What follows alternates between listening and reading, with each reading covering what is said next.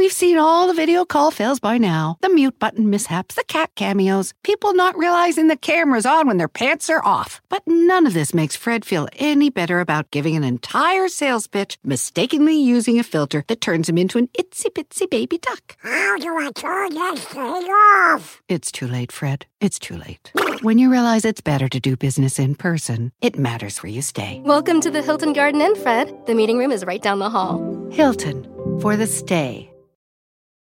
Walmart Plus members save on meeting up with friends.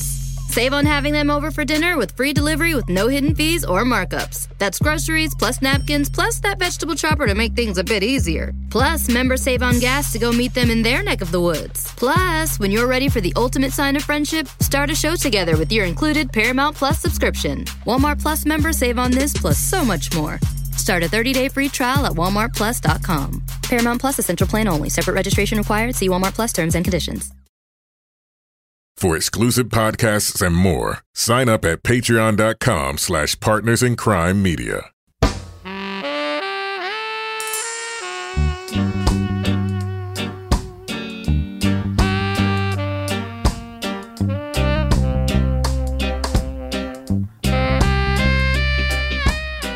I'm Rebecca Lavoie, and this is Crime Writers On, the true crime review that digs into other podcasts, pop culture, and this week we'll talk about two podcasts told from voices not often heard in the true crime genre. First, we'll discuss a series of unsolved murders of gay men from a Toronto neighborhood in the latest investigative podcast from the CBC from Uncover called The Village. Then we'll talk about The Ballad of Billy Balls, a podcast with a punk rock sensibility. Joining me to get that done and more is my real-life husband and true crime co-author, former TV journalist, and my favorite airport limo driver, Kevin Flynn. Hello, Kevin. Mm-hmm. Look at you just scrolling on your phone. Yeah, I'm just checking the tweets. Are you even with me right now? Mm-hmm. Also with us is journalist, true crime author, former defense investigator, licensed private investigator, resident rage walker, and hit Patreon podcaster Laura Bricker. Hello, Laura. That's me. It's just, I have new sunglasses because I'm such a famous person in Exeter now. I bet. I bet you have to not speak in your regular voice when you go places. I do. I have to be incognito now. Finally, our captain of woke cynicism, the author behind the noir novels known as the City Trilogy, and our Patreon book club host, Toby Ball. Good evening, Toby. Hose off. What does even that mean? What does that mean? Don't you know Bob Doug McKenzie? No. You don't know? Oh my God, this is a generational thing from SCTV? No. Drinking the beer, eh? Oh no. Yeah. Oh. Hose off, hoser. Oh, yes. You know what? I didn't have cable for most of my young life. So you don't know the 12 Days of Christmas? You mean the holiday song? Of course I know that. Well, they do one where it's and a beer in a tree, 5 pounds of bat bacon, 3 French toast, 2 turtlenecks, and a beer in a tree. Well, I would rather have a bottle in front of me than a frontal lobotomy, right? Yes. Am I right? Poetry. Oh, my God. Obscure Canada reference. No, it's really good, and I think Sorry. it's appropriate given that we have so much Canadian content on the show this evening. And speaking of which, I have been told by our listeners that if we don't pronounce it Toronto, they're going to give us a ton of shit. So I'm just going to go on a limb and just say it, guys. Say Toronto. Do not pronounce the second T. You don't pronounce second T? Not if you're Toronto. Toronto? Not if you're from Toronto, you don't. Oh, it's like my hometown. It is. But they say, oh, okay, yeah. There's no eggs in Exeter. So it's Toronto, but if you're from there, you say Toronto. Toronto. Yes. Toronto. Hey, you know what's right next to Toronto? Mississauga.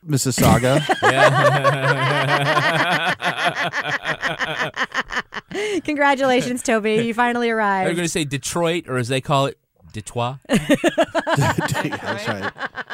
No one calls it that, but it's funny. Well, I just want to let our listeners know we've got a lot going on right now. I'm doing a ton of travel.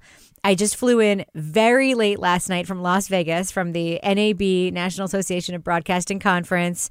Before that, Kevin and I were on a vacation, and then I'm going on another trip in 2 weeks, and then is the Bear Brook 5-city tour, and a fun pop-up event that's actually happening tomorrow night as we tape this podcast. It's happening Tuesday night in Concord, New Hampshire at New Hampshire Public Radio. We're doing a fun Bear Brook pop-up event. So if you poke online, I don't know if there'll be any seats left by the time this podcast drops, but feel free to look. And of course, check out the Bear Brook tour at the Bear Brook podcast website. You can meet me at many of the stops. I love meeting Crime Writers On listeners. In fact, when I was in Las Vegas, I had breakfast with a Crime Writers On listener for more than 2 hours, and it was super fun. Who wasn't your husband?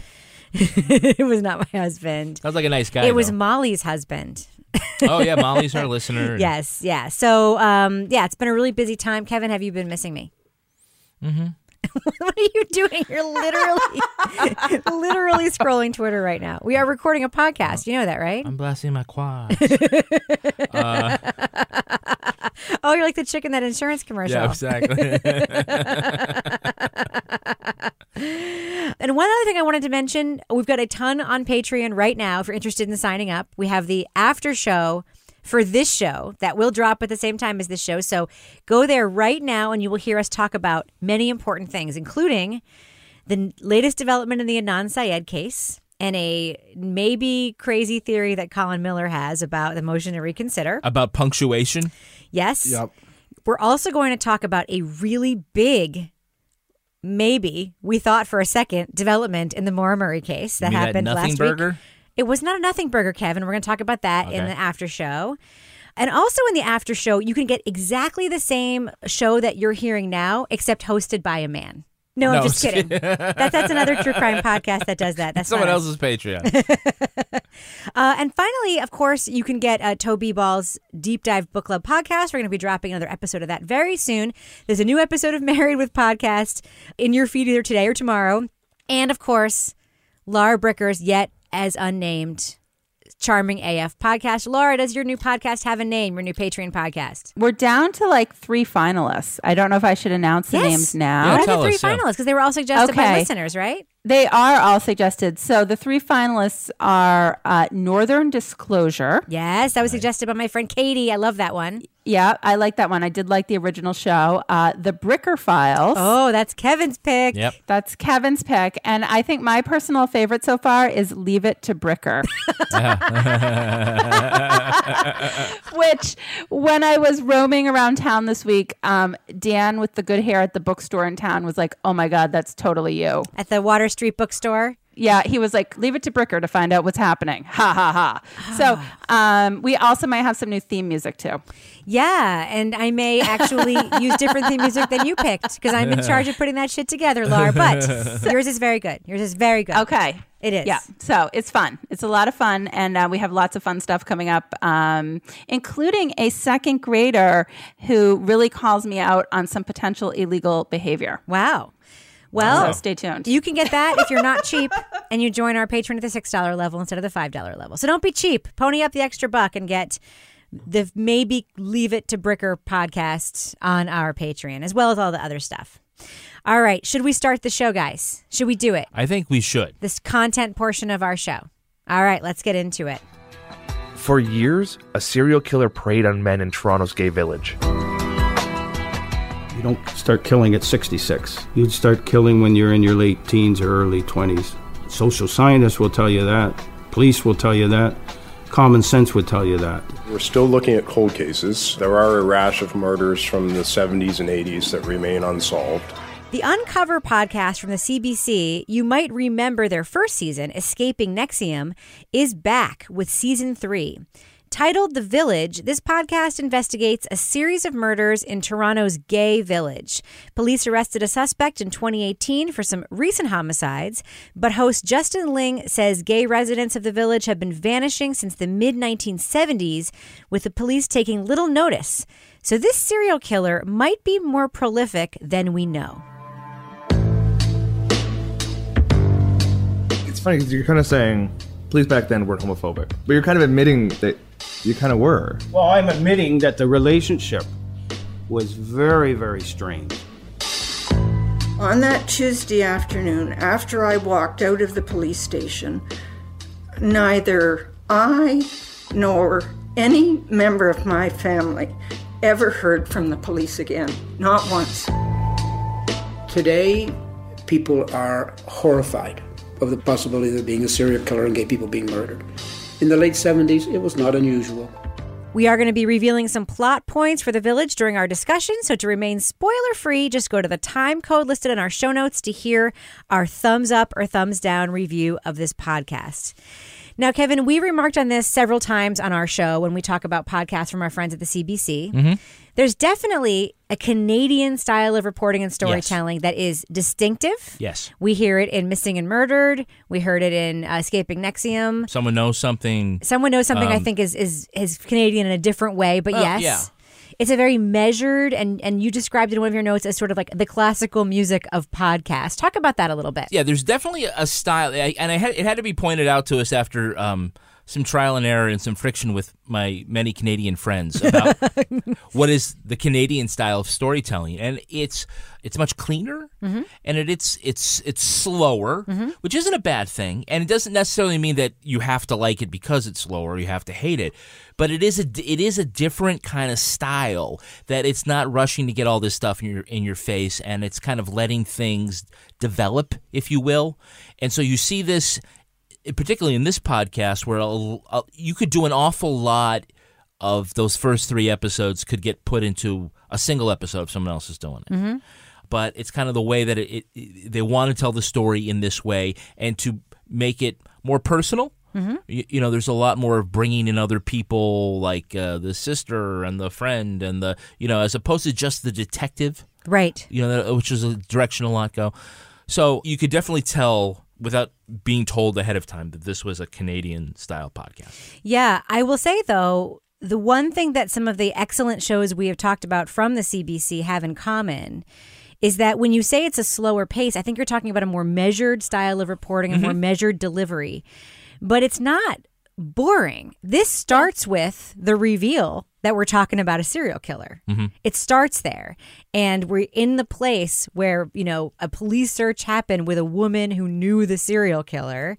And so in that way, it's very much like a thriller where you sort of start in the climax and then go back to the beginning. Toby, do you enjoy this, what we are calling the Canadian style of storytelling? Are you used to it? Do you like it? Do you like it more? Do you like it less? Because I know that you tend to sort of favor, slightly drier, more measured things, I think, of the four of us. Well, I am slightly drier and more measured myself. True. Can't argue with that.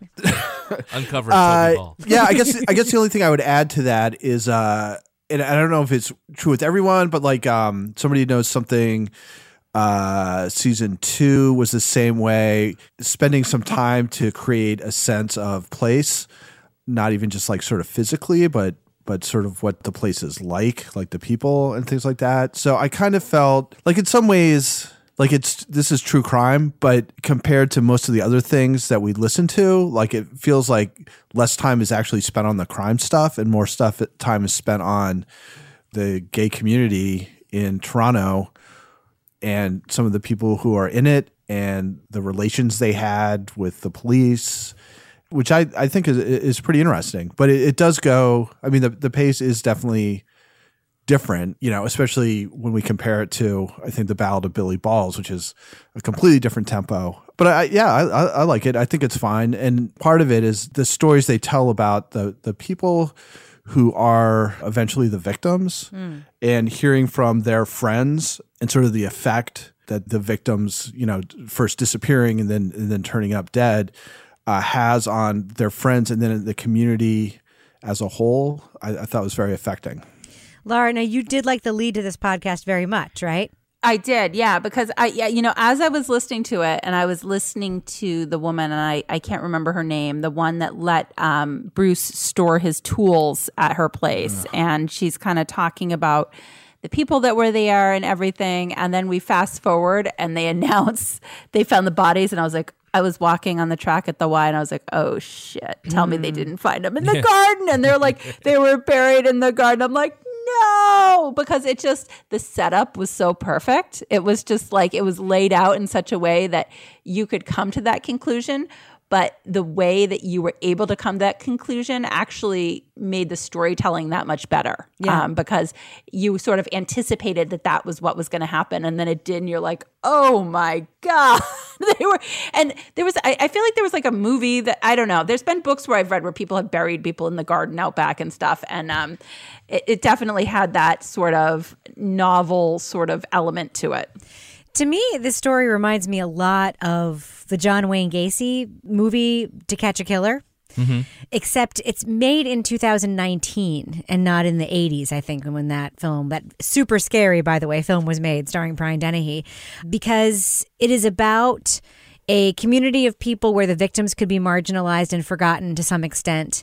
And it's also about a very prolific serial killer, I think. I think that's where this is going. I have not done a ton of readings. I haven't wanted to spoil myself. Yeah.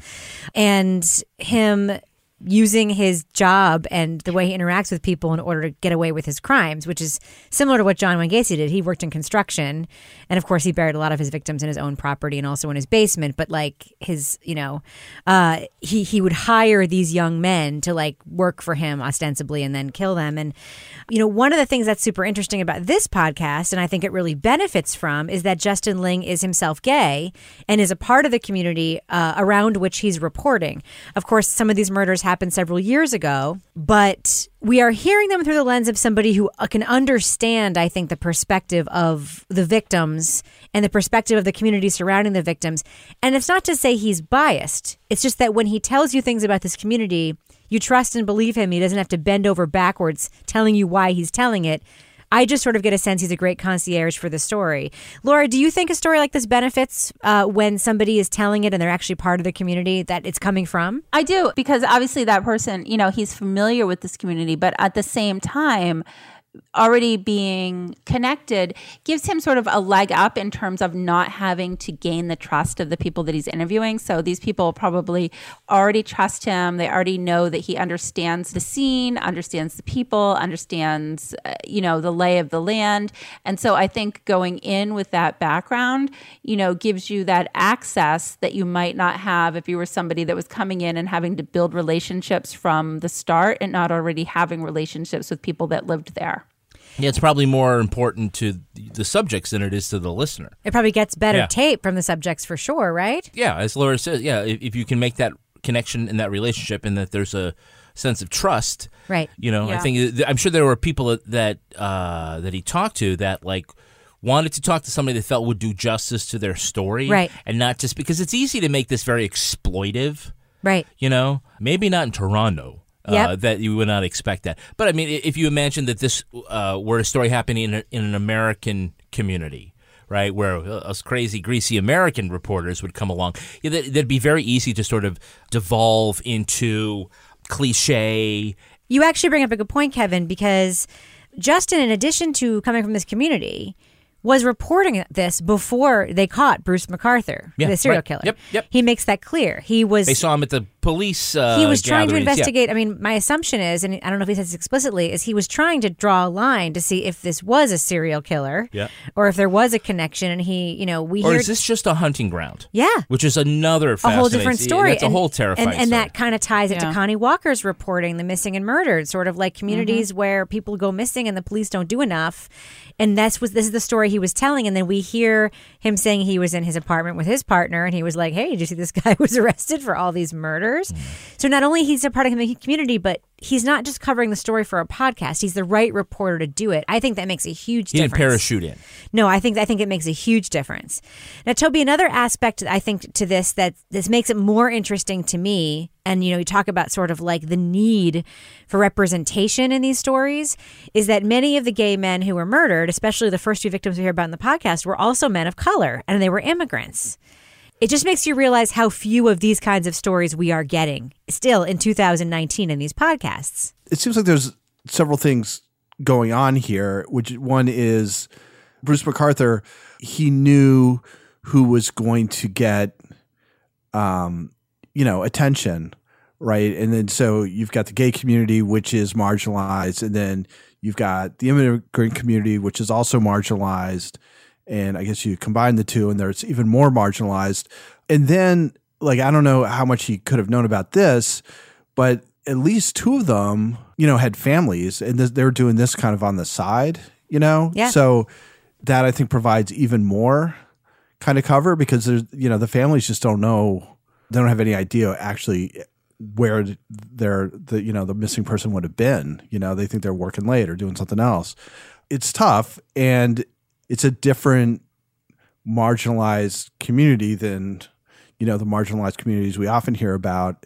One scene that really kind of stuck out to me was when they're having a meeting, and I think a cop asks, has anybody out here ever been, attacked or whatever? Whenever the question was asked of the audience, have you ever been assaulted or do you ever feel unsafe? And I think it was a show of hands if you've ever felt unsafe or if you've ever been assaulted. And there was actually a laugh like the one I just did that went around the room. Everybody raised their hands, right? Everybody in the room has experienced a physical and or sexual assault. And not just sometime in the past, but in the recent past.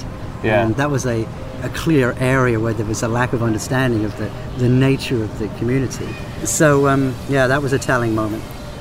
I wasn't really expecting it, but I did find it to be, there's a lot of pretty affecting parts of this, I think, which I think is sort of the strength of this podcast. I agree. I think listening to it, here's the thing. It's 2019, and we are all old enough to know that being gay in 2019 is a lot easier than it was when we were growing up. And I heard a lot of things in this podcast that didn't surprise me at all. People showing up at gay pride parades and jeering and throwing things and being a mob and harassing people marching in the parade. I hear, the branding of these murders as, quote, gay murders on the news and by cops. Not particularly surprised that the police didn't take this stuff seriously, not particularly surprised that people would say things like, well, he had it coming. Like, what is he doing acting like that? Mm-hmm. Cruising, picking up men, whatever. This is all in very recent history. And I'm not saying it's great now. If I were gay in 2019 in America, especially right now in America, I'd be super fucking pissed off at making all these gains and then seeing them try to be pulled back. Mm-hmm.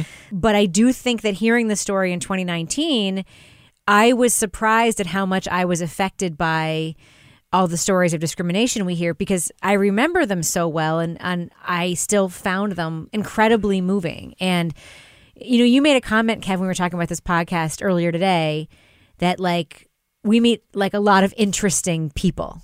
Right? Yep. More interesting people than we met in the podcast we reviewed last week, where you sort of said, he talks to a bunch of people, but none of them are interesting. Right, yeah. Everyone we meet in this, the woman who owns the garden, the guy who was a friend of one of the victims who went on to become an Episcopal priest who then became a politician.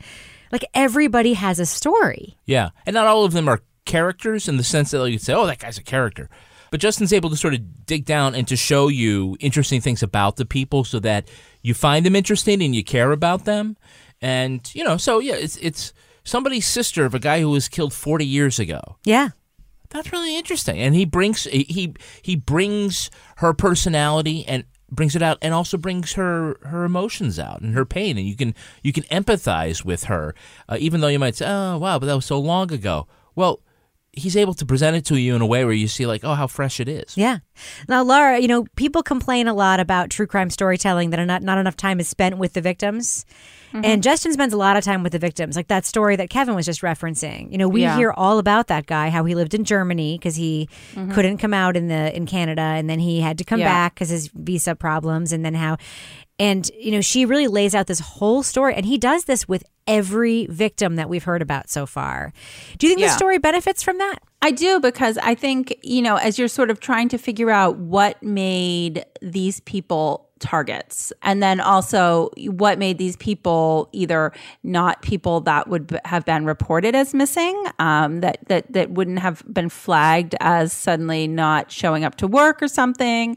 I think it definitely added another layer to the story in terms of humanizing what was happening, but also, adding that layer to the gay scene in Toronto, where the people that knew them were talking about their frustrations with why wasn't this being pursued, and then you're feeling, going along with them and empathizing. I was, at least empathizing with what the fuck, why aren't the cops doing something? And then you find out, oh, the cops were actually, but they weren't actually saying they were doing anything. But knowing the background of these men definitely added another layer where you're feeling more invested in the story as you're listening, I think. Now, we get, in the last episode that we heard before we taped this podcast, we have Justin going back to the 70s and looking at a series of murders in the 70s that may or may not be connected to Bruce McArthur's more contemporary murders.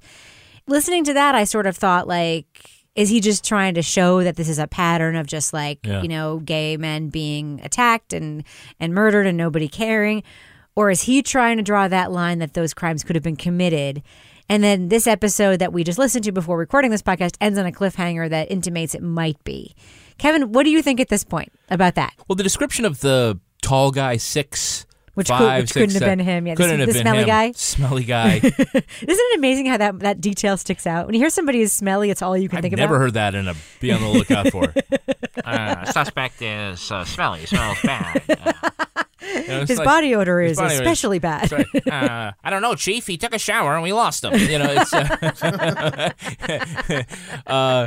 But no, it just occurred to me when we were talking about this that they make the arrest of McArthur and he's, I think they said 66. Yeah.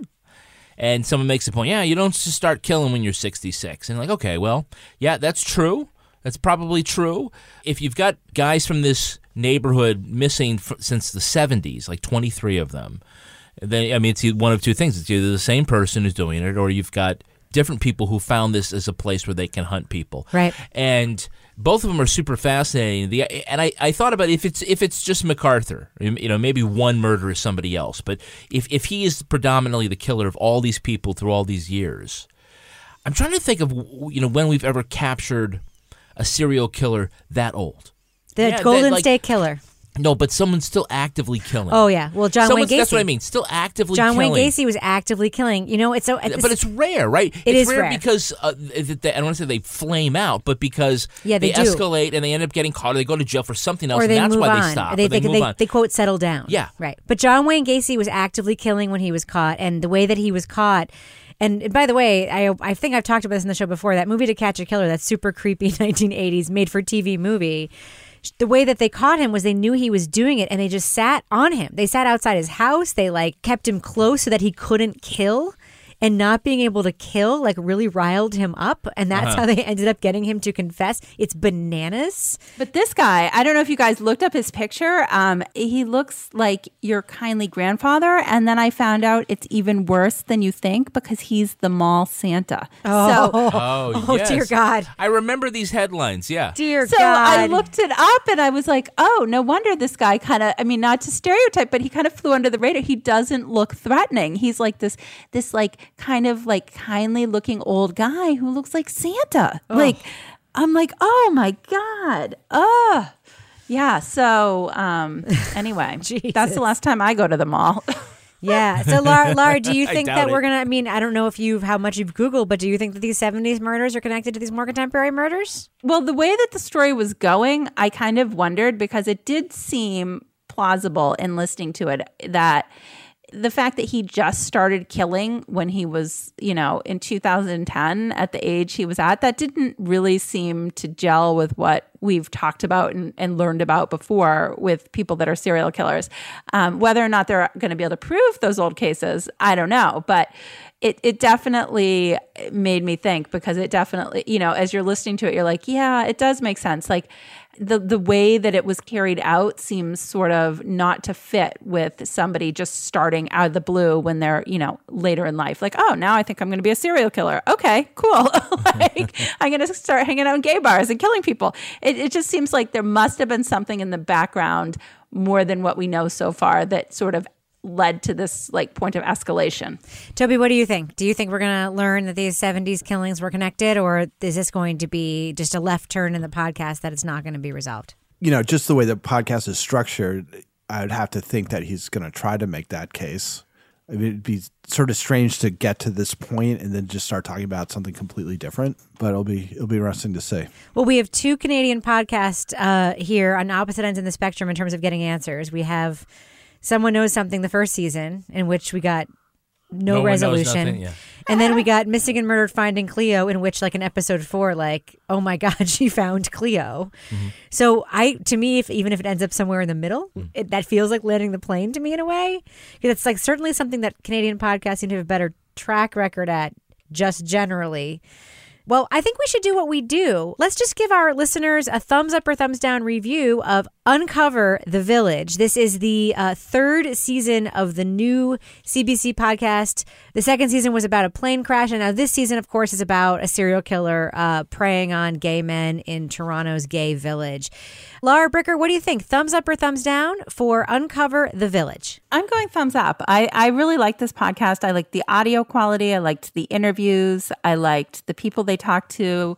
I also felt like this was the type of crime that maybe, should have a little bit more light shed on it, because this is sort of a marginalized community. And when you hear some of the biases of the police who were initially investigating it, maybe didn't take it seriously, I feel like, I'm glad that it's getting a lot more attention now.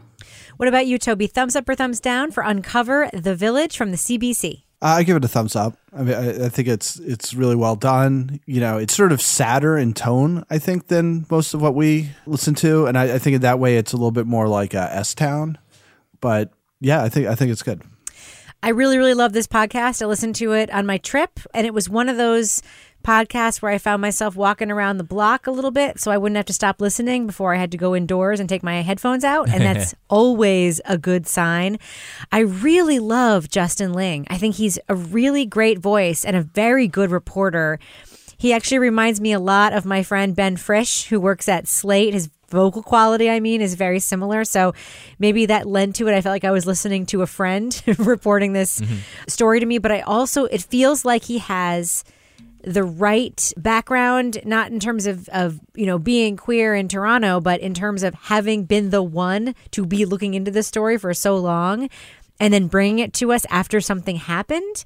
I'm so glad he's the one doing this and not some other reporter who got it after the guy was caught and was like, oh, this would be a great podcast.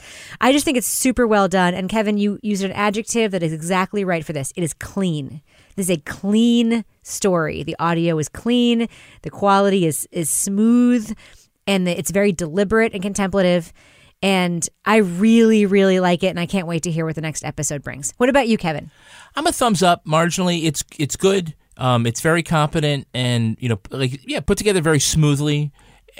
But I'm not excited about it, So again, I want to praise and recognize my Canadian brothers and sisters who opened my eyes to the quality of Canadian storytelling and the pronunciation of Toronto. And I'm cool with that. I think it's good, and I am interested in how this story turns out, because whereas you think that the story is over because they have a guy who pleads guilty, there's still a lot more to learn about what is going on in the village. And Toby, I think he's on the right track, and I think the tell is the title.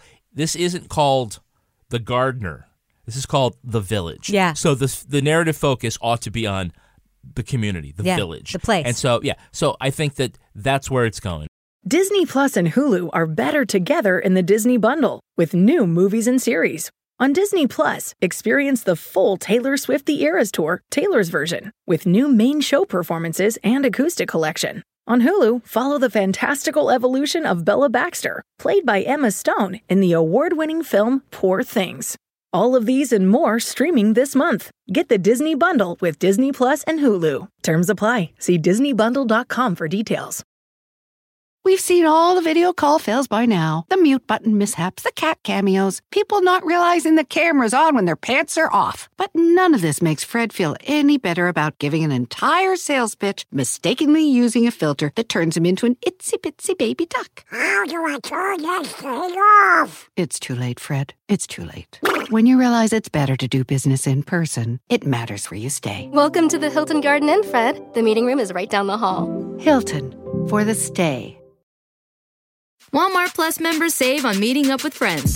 Save on having them over for dinner with free delivery with no hidden fees or markups. That's groceries plus napkins plus that vegetable chopper to make things a bit easier. Plus, members save on gas to go meet them in their neck of the woods. Plus, when you're ready for the ultimate sign of friendship, start a show together with your included Paramount Plus subscription. Walmart Plus members save on this plus so much more. Start a 30-day free trial at walmartplus.com. Paramount Plus Essential Plan only. Separate registration required. See Walmart Plus terms and conditions.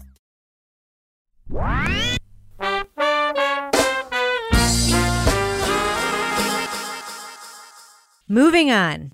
Crimetown Presents is back with a new series about true love and true crime. The Ballad of Billy Balls is a hit podcast that looks at the mysterious death of a New York punk-era musician told mostly through the eyes of his long-devoted and troubled girlfriend, Rebecca. In the mid-'70s, Rebecca was a struggling model in New York. You think I'm pretty, huh? You think I'm pretty? My whole life is a failure. And then everybody thinks I'm gonna die before I'm 30, you know? She met a musician. That's the truth! Named Billy Balls.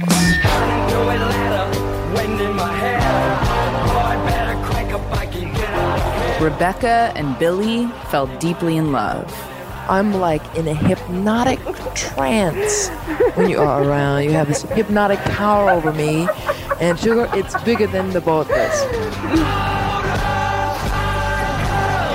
They were the only ones in the world for each other. They were inseparable. Host Io Tillett-Wright takes us on a personal journey filled with style and attitude. The audience is left to wonder if we'll ever know why Billy met his fate and whether the great love of Rebecca's life is at all what she remembers him to be. We are going to be talking about plot points for the Ballad of Billy Balls, so to remain spoiler-free, go to the time code listed in our show notes to hear our thumbs up or thumbs down review of this podcast. So, Kevin, the format and the sound of this podcast really sticks out. It's highly stylized, there's a lot of music, high production value. We also have a host with a voice we don't often hear in podcasts. Io identifies and says, I go by the pronouns he and him. And yet I think a lot of listeners could come to this and think that they're listening to a female narrator of the podcast. I find that to be such a refreshing thing to happen in this space where I think diversity of voices is so important. And it was one of the things about the podcast that really just got me right away, where I was like, this is the right person to be telling the story, but also it's a person that we don't often hear from in these stories.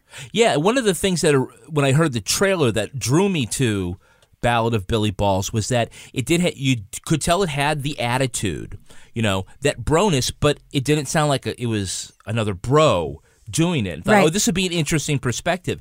And then it just became even more rich. We don't hear those voices in mainstream true crime, and I think it's worth noting that I think that that's significant. And it's also important because it's a personal journey for him, and so I think that his experiences are relevant to this mystery. By the way, I don't think it's less bro because Io is in fact a him. So we can't say it's less bro because of that, because it is to me, it's very Crimetown, which is a very masculine sounding show. Let's just be real. Thumping drums, hard driving music, a lot of audio production. I have seen some criticism of this show, including in the reviews of the show on Apple Podcasts, that it's overproduced, that there's just a lot going on audio wise. Laura, since you are now a person who comments on audio production every time we do the show, which, by the way, congratulations, you've now become a nerd. What do you think about the audio production style of this show? Is it too much for you, or do you like it? You know what? In another type of show, it might be too much, but I think where we're dealing with the music world and we're dealing with sort of this punk scene in New York, I feel like the type of production and the type of music that we're hearing with this show actually really complements it. And somebody who's tried to just put like one little music bit with my little podcast, it's well done. Laura's right, because it's sort of the sensibility of the show. I'm thinking back to when we did Disgraceland. The one knock I had about Disgraceland was that it didn't seem like the music matched up with the stories about musicians. And even if you couldn't acquire the actual songs because of needle drop fees and things like that just got in the way of a novice podcaster's development and production. You could have had music that was similar to or evocative of a certain era. So I think, you're right. To have this music come in and to have this attitude and to swear a lot, I think is of sort of a punk sensibility, which would be conspicuous if you didn't have it. Right. I think. Well, it's punk, but it also sounds contemporary. But the one thing I want to say, one thing we didn't mention about The Village, which I loved, is they did actually use the music that they talked about in the podcast. When they'd have a person talking about the song they were hearing when something happened. A little Elton John. You heard that song, and I have to tell you, like, I know it's an investment to do that. It's either a risk or an investment. It's one of the two. You either, like, shouldn't be doing it and you do, and that's a risk. You know, because, by the way, there are copyright laws. If you're doing criticism commentary, you can maybe do it, but if you're just saying a song name, like, you can't necessarily do it. But I appreciate those atmospheric, because it does help. It helps you get pulled in. Toby, I heard you make a noise when Kevin was talking about the sensibility and the sound of the podcast. Sounds like it may have been too much for you. Am I guessing wrong here? It seemed like a little much, but then I also, you know, the music that they played very prominently, this like weird keyboard with a guy singing.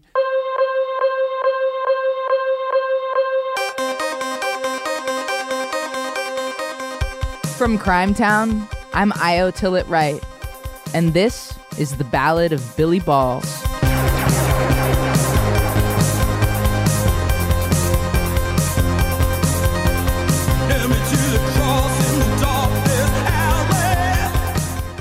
That doesn't sound at all like any of the stuff they played that's actually by Billy Balls. You know, their theme music or whatever seems quite different than sort of the punkish type stuff that he played. Maybe it's something else that he was involved in, but I did kind of thought there was like this kind of weird disconnect between those two things. Because when you actually hear him playing, it's a lot more sort of raw and less produced. Right. But do you really want to hear that for as long as you have to hear this music that's in this podcast? But it's weird because they do have, like, it's a very distinctive sound, right? That their little theme thing. It's distinctive, but not in a way that has anything to do with Billy Ball's music. Yeah. So that, you know, I don't know, whatever. It's not that big a deal. I guess I kind of like it though, because it sounds to me like Io. It sounds like it really goes with his delivery. It's contemporary and it's edgy. It works like sonically. Like I do appreciate a good sonic landscape for a podcast. I try to create them for the shows that I create. I think it works even though it's not the same. Toby's right. It's kind of like a knife's edge, where you're right there. It could go either way. Right. And so and I it's think probably not that important is what you're saying. No, but I think it's an artist's choice and it's a taste, and where it might be you can execute it perfectly and it's still not going to be somebody's cup of tea. One thing that I want to ask you guys about before we get to the story and Rebecca and all the stuff that happens is the sense of place. Because we talked about that a little bit in our previous conversation about The Village. Lower East Side, New York City, 1970s, and then we hear, you know, well, we'll talk about that in a second about Io's own experiences, but like the scene, living in a storefront, you know, sort of squatting on couches, moving there from other places. And it's just the Lower East Side to this day. It's like, you know, a pocket of Manhattan that is unique and interesting. And even though it has become much more gentrified, there are still more, you know, rent-controlled housing down there. It's a very diverse part of New York where you can walk around and feel like you still see real people. Kevin, I'll never forget, you and I went to a wedding on the Lower East Side. We went to a super dive bar, the kind of dive bar that like does not exist really anywhere else in Manhattan, where like the beer was $2 and they had a vending machine that the only prize inside of it was Hall & Oates lapel pins. Oh, I remember that. Which were just random. Yeah. Like this was not a Hall & Oates bar. It was like a really gritty bar, but like everything was, it was weird. That's Lower East Side. Yeah. And I think the sense of place comes across, and that story about the grand piano and CBGB's is part of that. I love that. I love it. I think it's just really good. And it's certainly not a scene we've heard in any other podcast. Think about the places we've been taken by other podcasts. LA, you know, small towns, you know, the South, whatever. We've never been taken to Lower East Side Manhattan before. It's a different New York than we had in Convicted, for example. Absolutely. Or Conviction, for example. Laura, did it feel like Mars to you when you were hearing these stories? Yeah, pretty much. This was not where we went on the Boy Scout camp out. But I loved the description of, you know, Rebecca moving in with the porn stars living next door. In the next little abandoned office was a little teenage pair, a little white girl and a little black boy that were porn workers. And he would wear his bathrobe, you know? And that's where, one weekend, a man showed up. Named Billy Balls. But it definitely did take you to a different sort of place. Like I really felt transported when I listened to this podcast in terms of the people they interviewed, the scene they described, combined with the music that they played as they were doing this. It really had a whole effect of really setting a scene in a different way that we have. I mean, I haven't felt in a while listening to a podcast. Well, now let's just get to the main event because we've been dancing around it a little bit in the last couple minutes. I was our reporter, but his primary interview was with our narrator, who's sort of filling in a lot of the details of the story, and that is Rebecca, who might be the most unreliable narrator we've ever had in a podcast, filling in details for us ever. Right, Kevin? Yeah, probably up there with John McLemore from S-Town. Yeah. Although I think John McLemore was more full of shit, right? Yeah. I say it in an endearing way, where I think Rebecca, her descriptions of things, it's like a Goldilocks thing where it doesn't seem just right. Where she certainly seems like she's sure of herself. But, yeah, it's like, is she self-delusional? Does she just remember these things wrong?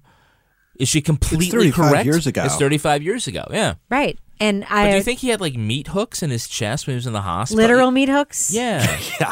Probably not. That was like, okay, well, what are we actually hearing here? That was a little weird. All right, so this is was this is a complicated character we're talking about. Now, I'm just going to mention it now because it is the big reveal we get at the end of episode 2. We are in the spoiler section. And of I this, will yeah. say, I believe that the first 2 episodes should have been 1 episode. Yeah. Yep. Because I'm with you. it is a barrier to get through 2 episodes of backstory to get this really astonishing and interesting and unusual reveal that the reporter of this story is the child of the main character in the story. It turns out Io, our narrator, is Rebecca's kid. I remember just the raw feeling of the fucking pain of the grief. And I would like to not remember that feeling because the only thing that stopped it was you being born. All right? Rebecca did have a baby. Me. It sounds like we all agree that that first setup maybe was a bit too long. Yeah, because it was a great twist. It was a great twist. Yeah. I do think there, and I get it. I think there was care there where the producers were trying to just really get us invested in Rebecca's character because she comes off as an unusual person in myriad ways. We hear how she lives. We hear how she looks. We hear how she talks. She won't sit down. We sort of hear her what her sensibility is, and maybe they were thinking like we should spend more time with her to get the audience to feel something. But I do think the twist overcomes that, and like you get there when you hear Io talking to his mom. I love you so much, Mom. I love you so much, my bud. My golden orange bud. So Toby, Rebecca as a character, we can't not talk about how like she is just sort of a standout and a puzzle, right? Yeah. I mean, she's definitely like, she's a character. She's eccentric.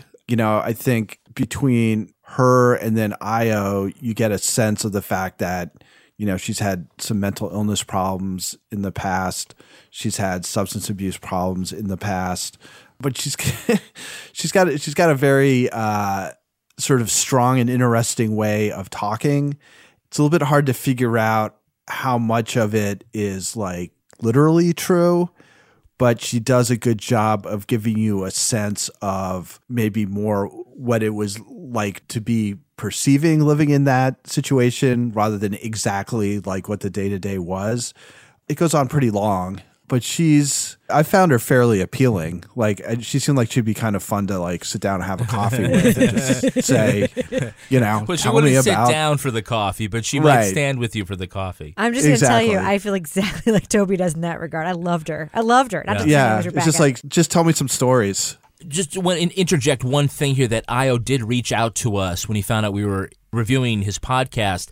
Obviously, we hadn't done this yet, but he'd been getting some flack on the socials saying that his mom sounded like she was on drugs. Are you a person who says the socials now? I'm saying call them the socials. Okay. I'm even going to like unbutton. Can you say online? Online. Well, people think that she's stoned or she's strung out or drunk.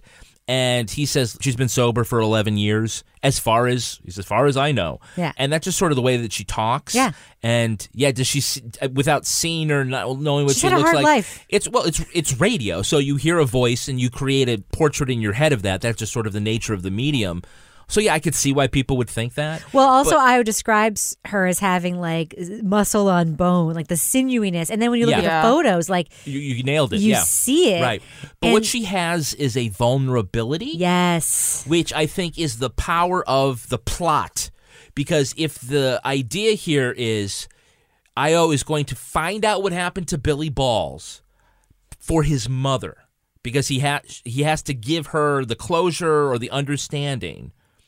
The consequence of not being able to do it is her frailty. Yeah.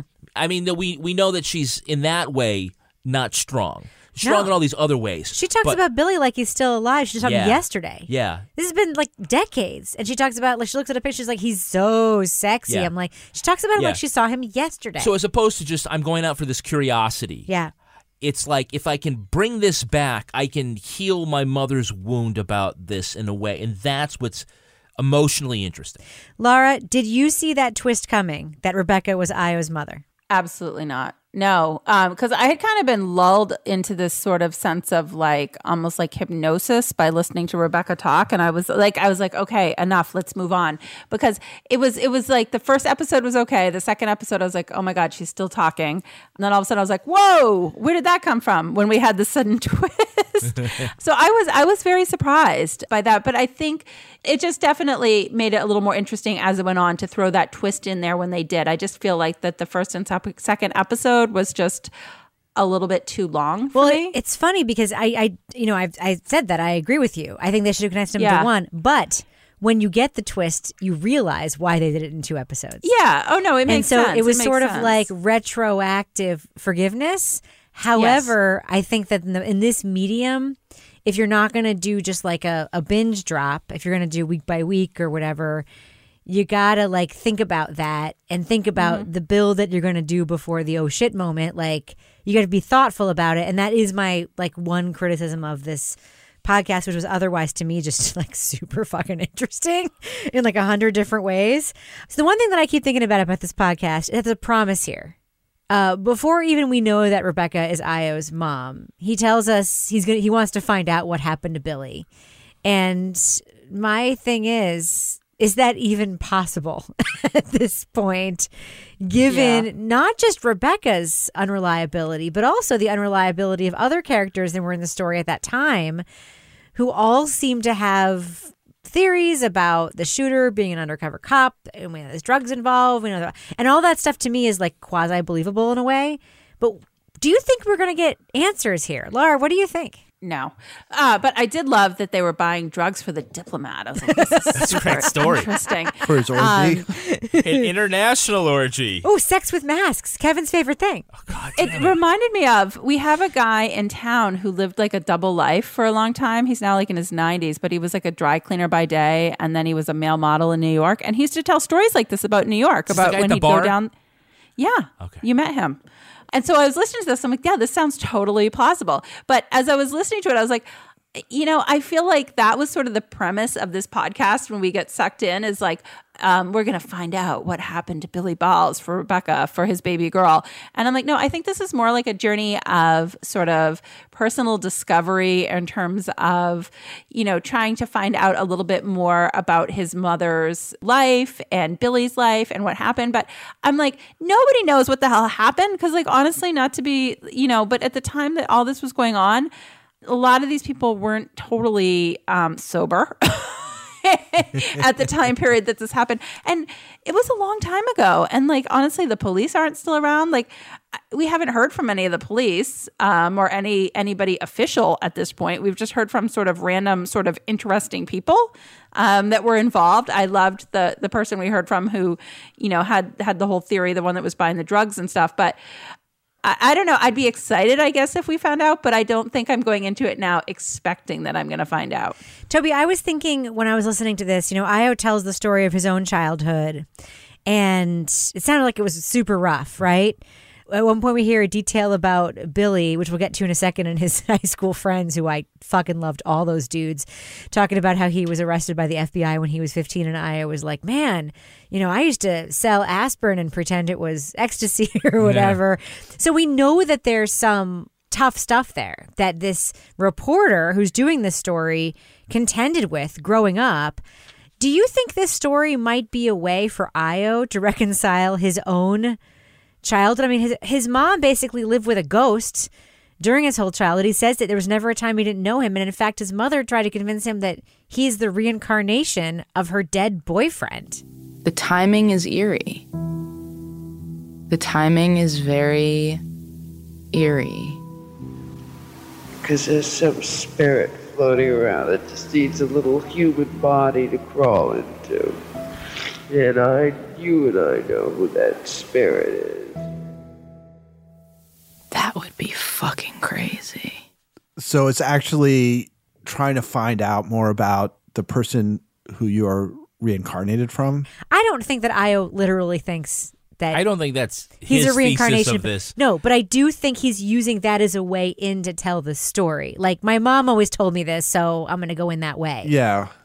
I mean, I do think in sort of a metaphorical sense that Billy was probably, a presence in his life growing up, because Billy was so, at least seems in the telling to be pretty omnipresent in Rebecca's life.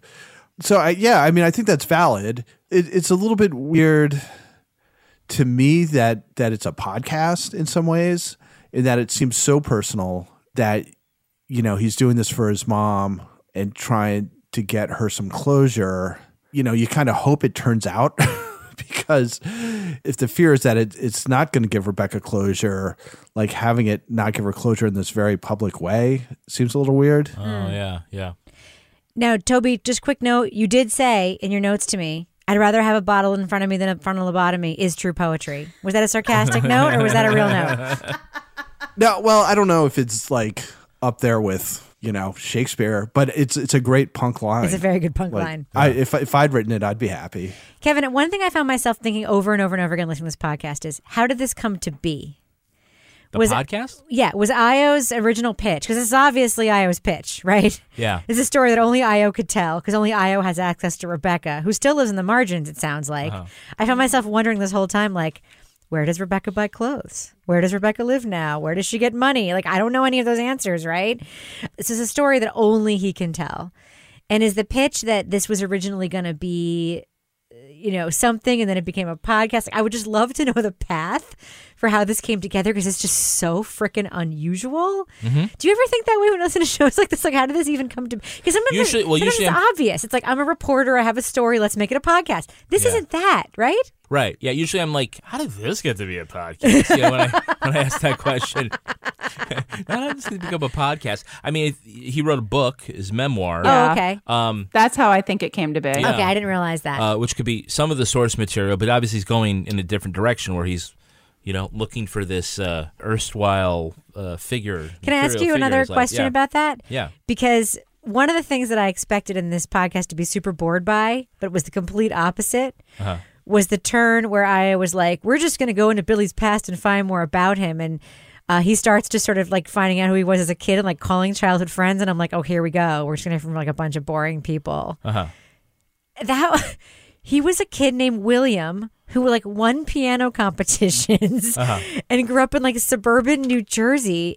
And I found all of those guys on those phone calls to be like, I want to make a TV show with just those guys. Mm-hmm. I don't know. I mean, this is what you're talking about finding interesting people and giving them voice, and like, not, it wasn't boring. Like, that should have been boring, right? Right. One of Ayo's on his resume for Ayo is that he was a co-host on the MTV show Catfish. I didn't know that. Yeah.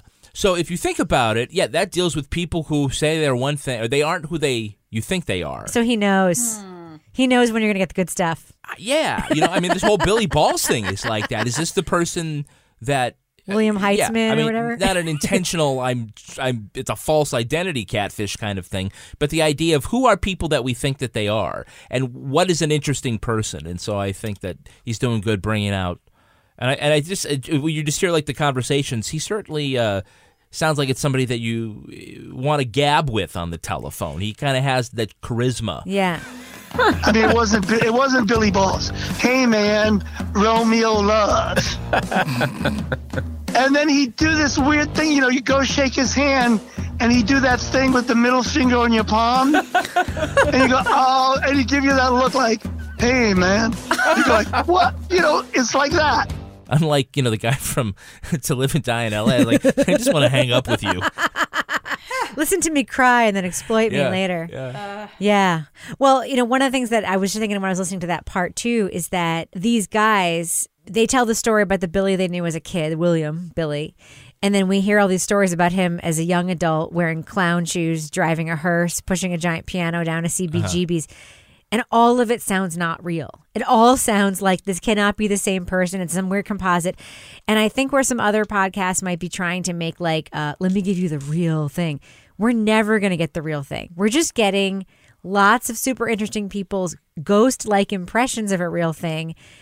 And all of those impressions are fucking bananas. You mean it's more like a ballad? Yes. Yeah. Okay. Yes, and that is another good title decision. But yeah. How many people could you describe this way where it would be that many things? I mean, describe any of the four of us. Probably the person with the best Just Laura backstory. Bricker. Well, yeah, Laura. She's the horse. That's true. She's got the horse stuff. She's got the PI. Yeah, she's the actual PI. Yeah. She used to do kegs and eggs at college. Yeah. Kegs and eggs. Yeah, probably Laura. That was fun. Everyone knows Riverlands. Yeah. All right. Well, should we do what we do? How about we do that? How about we tell our audience, thumbs up or thumbs down, should they listen to The Ballad of Billy Balls, the new podcast, the hit podcast, by the way, from Crime Town Presents.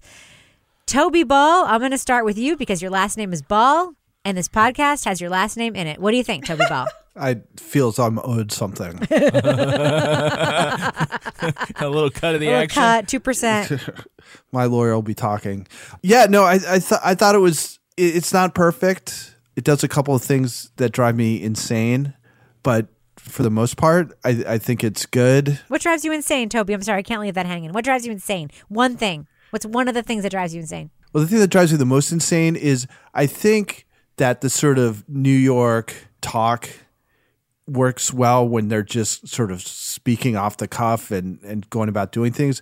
I think when they try and write it into stuff that they read, I think that really sounds forced. You mean singing like a motherfucker? The one thing that I just kind of groaned is there's one point where Io says, he was Billy Balls and she was his baby doll or something. I'm like, oh God, come on. You don't have to do that. But this is actually one where I would say if people after the first or second episode are like, I don't know, I would say just stick with it. Because for me, I think the third episode, then especially the fourth episode, I thought was super interesting. And I think it's one of the few things that we do that I'll probably actually keep up with just because we always have just such an onslaught of stuff we're taking in. Right. That I usually, even things I kind of give up on. But I'll probably keep listening to this because I think the story is super interesting. Laura Bricker, what about you? Thumbs up or thumbs down for The Ballad of Billy Balls? I'm going to go thumbs up because this is definitely, I like the world building that goes on here. I mean, like I said, it really takes you inside a different time and a different place and really sets the scene. I mean, my only criticism, I mentioned is just I felt like the first and second episode was just really long with Rebecca talking, and it was a little too stream of consciousness a few times for me in terms of trying to follow what was going on. So I kind of tuned out a little bit, but the story itself is really interesting. The music is interesting. The production is interesting. So I'm going to keep going just to see where this goes and see if we, actually do solve some of this mystery other than via some of these sort of unreliable narrators who have theories. Same. I'm a big thumbs up for this podcast, and I'm surprised that I am because I was halfway through the first episode and I was like, I don't really get it, what I'm listening to. That is my one big critique is the first two episodes should have been one. Only because, and I know this is the spoiler-free section, the twist at the end of episode 2 is so well done and so good and fun. And the other reason why I'm giving this a big thumbs up, frankly, and I've done this before in this show, and who knows if I'll feel this way, but the next thing that sounds just like this, I might hate it. I love when I hear something that doesn't sound like anything we have listened to before. That is one of those things. If you're interested in a fun journey true crime podcast that doesn't sound like anything you've ever heard before, listen to The Ballad of Billy Balls. Huge thumbs up for me for that reason. What about you, Kevin? I'm also a thumbs up. I'm also like you, Rebecca. I was about 3/4 of the way through episode 1, and I'm like, what did I tell everybody to do? And again, I also agree that I think that episodes 1 and 2 could have been one bigger episode and really get you going. But it's a very interesting story. It is unlike anything else that is out there right now. I don't know whether or not we're going to, quote unquote, solve the mystery here. Whenever they have a, here's a telephone number at the end, if you have any ideas, I'm always kind of like, how much did you pack in that knapsack, Cub Scout? You still looking for tips? Still looking for tips? I wonder where this is going. But it doesn't quite matter because I think that this is very much like Serial. I think this is about the journey and not about the mystery.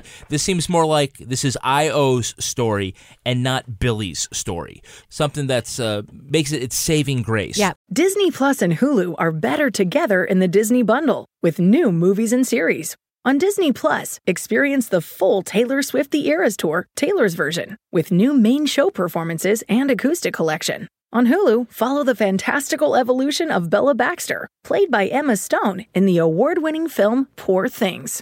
All of these and more streaming this month. Get the Disney Bundle with Disney Plus and Hulu. Terms apply. See DisneyBundle.com for details. We've seen all the video call fails by now. The mute button mishaps, the cat cameos, people not realizing the camera's on when their pants are off. But none of this makes Fred feel any better about giving an entire sales pitch, mistakenly using a filter that turns him into an itsy-bitsy baby duck. How do I turn this thing off? It's too late, Fred. It's too late. When you realize it's better to do business in person, it matters where you stay. Welcome to the Hilton Garden Inn, Fred. The meeting room is right down the hall. Hilton, for the stay. Walmart Plus members save on meeting up with friends.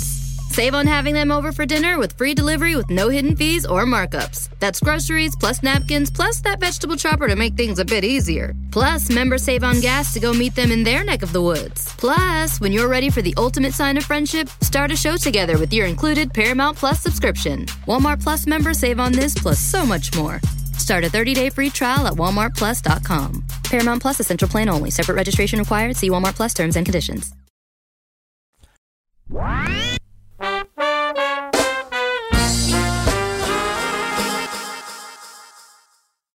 Now it's time for my favorite part of this podcast, a little something I like to call the crime of the week. Points to the New York Times for summing up a crime, a moral affront, poetic justice, and dark humor in this one headline. Quote, rhino poacher killed by elephants and eaten by lions. Pretty much says it all. South African officials say the unlucky poacher was looking for rhino horns. Again, I have not seen this before. I cannot call a poacher unlucky. He put himself in that situation. It's his fault. Anyway, South African officials say the unlucky poacher was looking for rhino horns, which command tens of thousands of dollars on the black market. While on his hunt, the unnamed man was trampled by a herd of elephants. His 4 accomplices escaped and told his family his fate. When they returned to the park to retrieve his body, all they found were lion tracks, a pair of pants, and a human skull. What do you think happened? Officials issued what may be an understated warning, quote, entering Kruger National Park illegally and on foot is not wise. It holds many dangers, and this incident is evidence of that. So, panel, I think we can all agree without any debate that poaching an endangered species is unforgivable. So here's my question for you. Who is the real MVP here, the elephants or the lions? Laura Bricker, I'm going to start with you.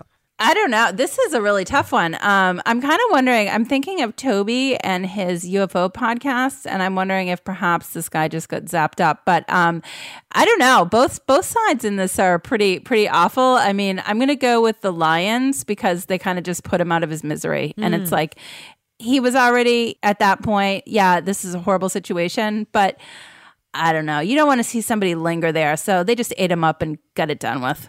All right. So Toby, bad guy poacher, goes into a game park to kill one of the few remaining animals like its kind on the planet Earth.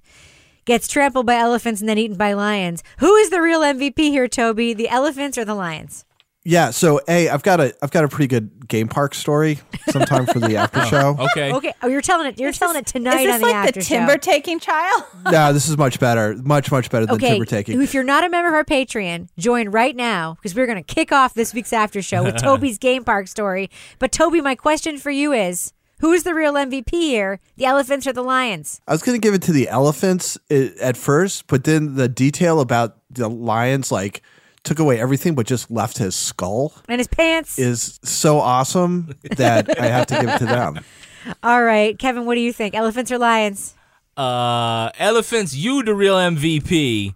Only because not only did he, the elephants stop the poaching, but for the benefit of the lions, they did tenderize that meat. It's true. It's an excellent point. And we should probably end it on that note. But before we do, I'm sorry. That is just ridiculous. What you just said. My God. All I can think of is that hammer with the spikes.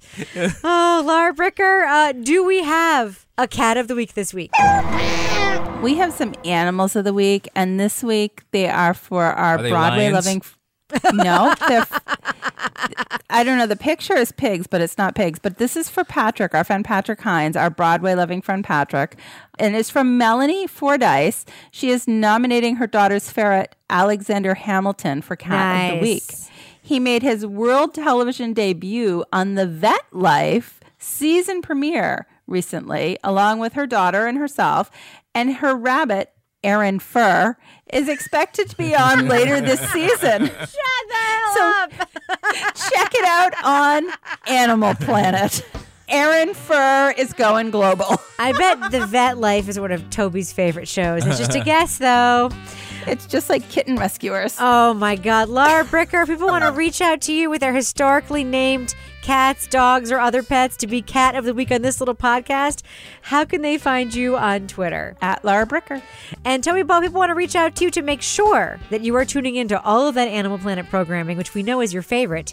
How can they find you online? At Toby Ball NH. And Kevin P. Flynn, my real MVP. How can folks find you online? I'm at Kevin P. Flynn. And if you want to follow me on Twitter or Instagram, you can find me at Reb Lavoie. You can also follow this little show on Twitter at Crime Writers On.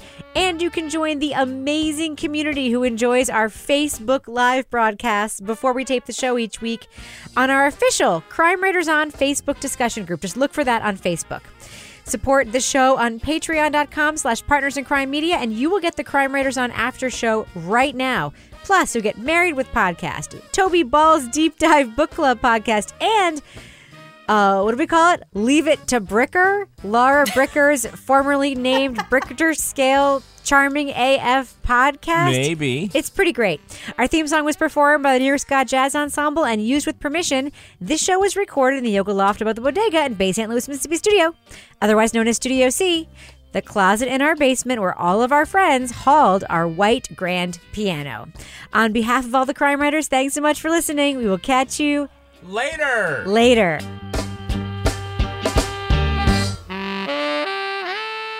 Squarespace. Oh my God, Squarespace. Squarespace makes it easy to. Okay, you know we can hear you, right, Laura? Laura? Sorry. No, it's okay. Why don't you go ahead and just hit mute? while we're Sorry. recording this? I was excited because one of our relatives works there. I was so excited. I'm sorry. Okay, I'll mute myself. Hold on. All right. Doesn't it seem like Laura's on a delay?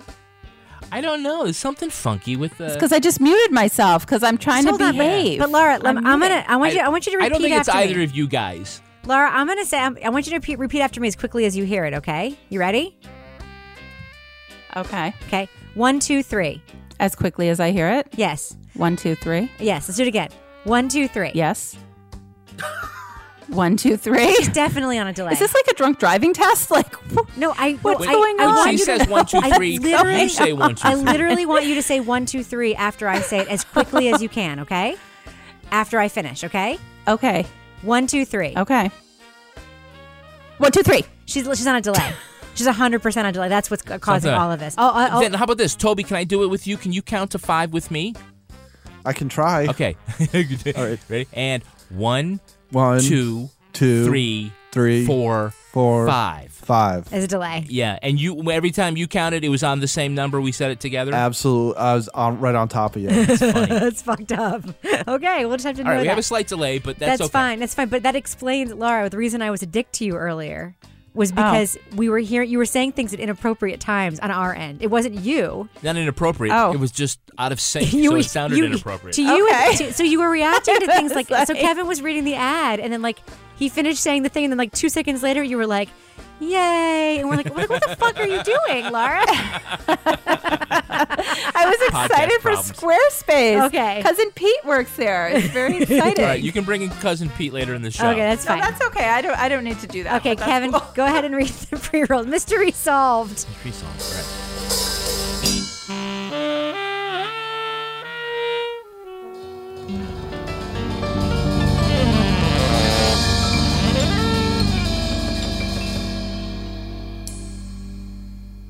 Partners in Crime Media.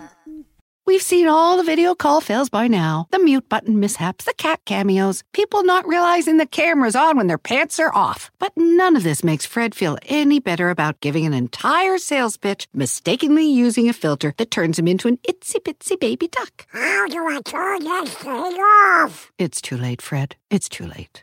When you realize it's better to do business in person, it matters where you stay. Welcome to the Hilton Garden Inn, Fred. The meeting room is right down the hall. Hilton, for the stay.